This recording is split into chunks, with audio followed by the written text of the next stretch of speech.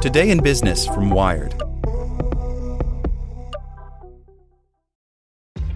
This episode is brought to you by ShipStation.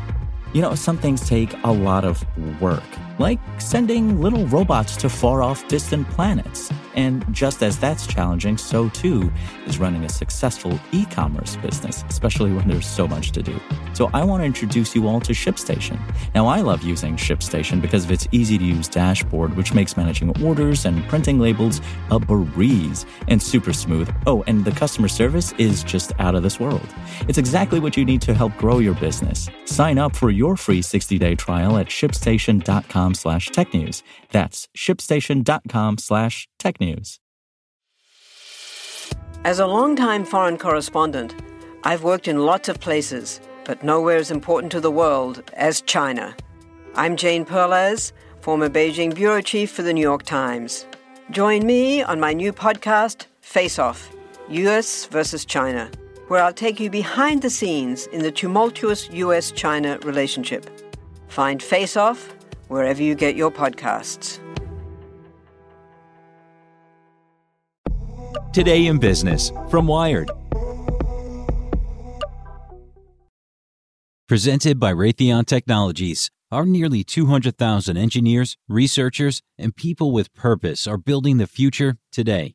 We're pushing the limits of known science to go deeper into space, advance aviation, and build smarter defense systems that protect all of us here at home. That's the future of aerospace and defense. Learn more at rtx.com.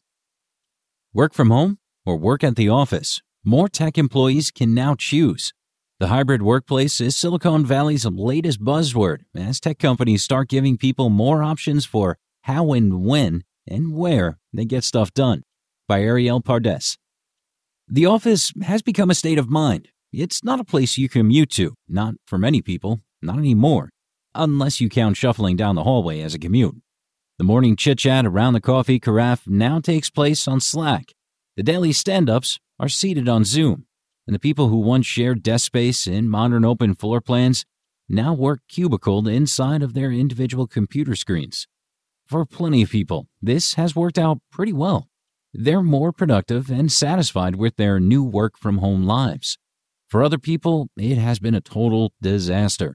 Poor connectivity, lack of personal space, and clamoring children have all made the home office hell. So as companies think about the future, they're tasked with decisions regarding keeping the happy working homes where they are, bringing the office forever people back, and managing the new expectations of people who want more flexibility about when, where, and how they work. Out of this, a compromise has emerged: the hybrid workplace. In the hybrid workplace, some people have a permanent desk at the office, just as before, while others video conference in. Some people work from home several days of the week and commute for the rest, maybe desk hoteling when they do. Some people keep to the 9 to 5, others make their own hours. It's a model of flexibility, adaptability, and shared ownership between employers and employees, says George Penn, a VP at Gartner, which has conducted extensive market research on remote work this year. Of course, Penn says that's the fairly idealistic definition. When you break down those components, what does flexibility mean? There's room for interpretation. Even the term hybrid work has various interpretations. It's also been used to describe workplaces with more automation or ones with more contractors.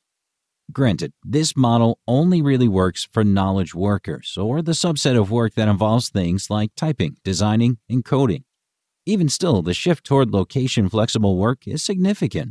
In its research, Gartner has found that while plenty of jobs were remote viable before the pandemic, only about 30% of people in those jobs ever worked remotely.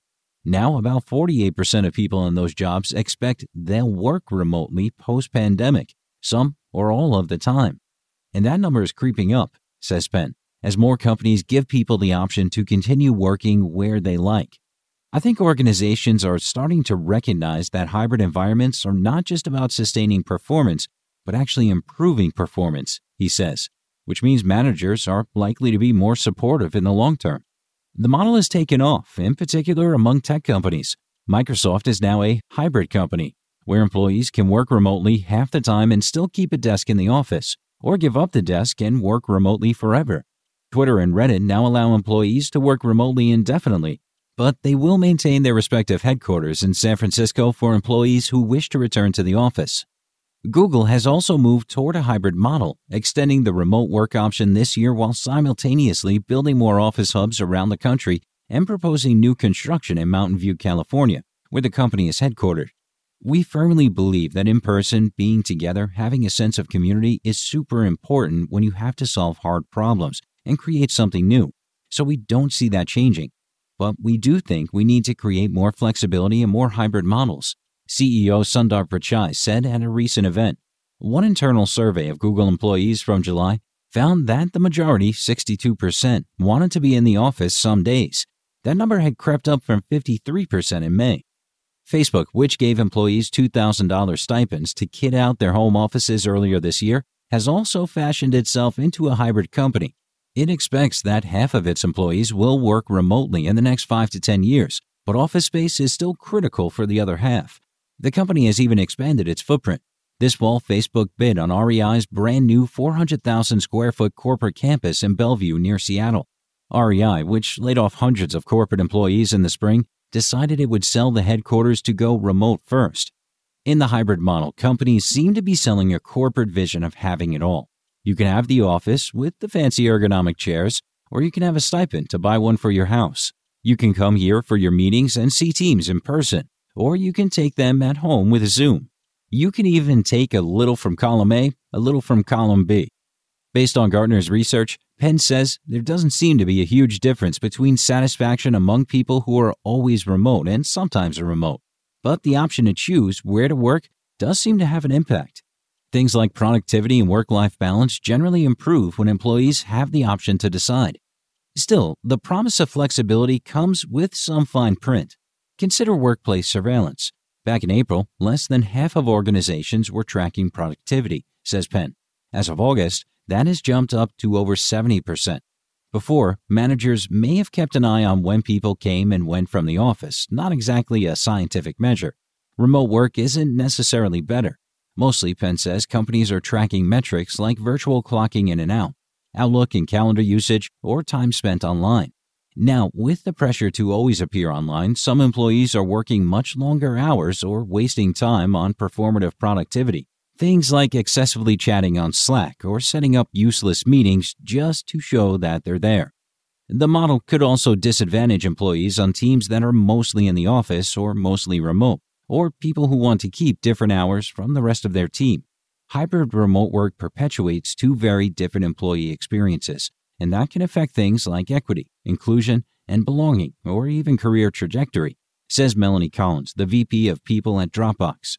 Earlier this year, Dropbox found that its European employees who had previously been the outliers on the Zoom screen finally felt on equal footing with the Californians because everyone was on the screen.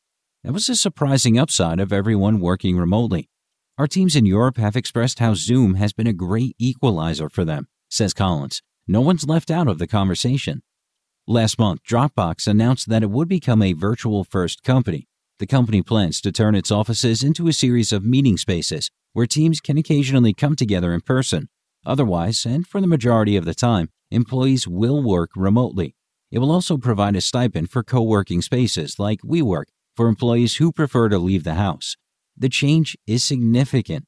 Before the pandemic, only 3% of Dropbox's 2,300 employees worked remotely. Collins believes that the future of work has less to do with where it's done and more to do with when it's done. Many things that were broken before feel even more broken now, she says. We're working longer hours, we have back-to-back meetings, and they're all on Zoom, and that's exhausting. To fix that, Dropbox is also moving toward a model where employees come together for meetings and the like during core collaboration hours, a 4-hour window of time each day, and otherwise control their own time. That doesn't mean our workdays are shortening, says Collins. We just want this to result in a non-linear workday. Other companies seem to think giving up on the office is premature or even a mistake. Box, one of Dropbox's competitors, has decided to go for the hybrid model. For the most part, people want to have that flexibility, says Aaron Levy, Box's CEO.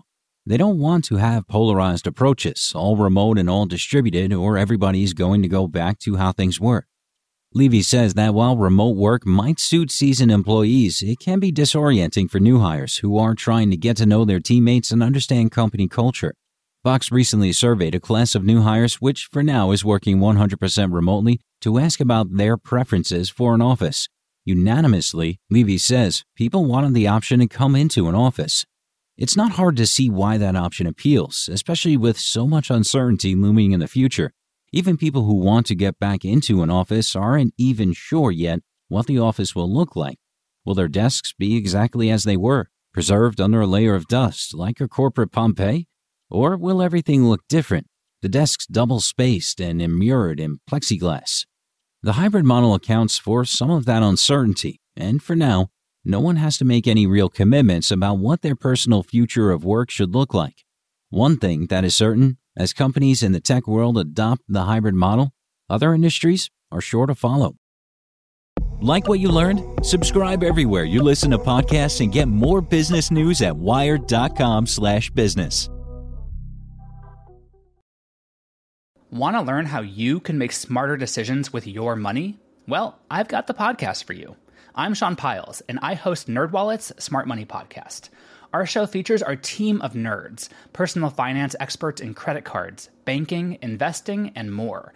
And they'll help you make the most of your money while cutting through the clutter and misinformation in today's world of personal finance. You'll get clarity on strategies to help you build your wealth, invest wisely, shop for financial products, and plan for major life events. Listen to NerdWallet's Smart Money Podcast wherever you get your podcasts.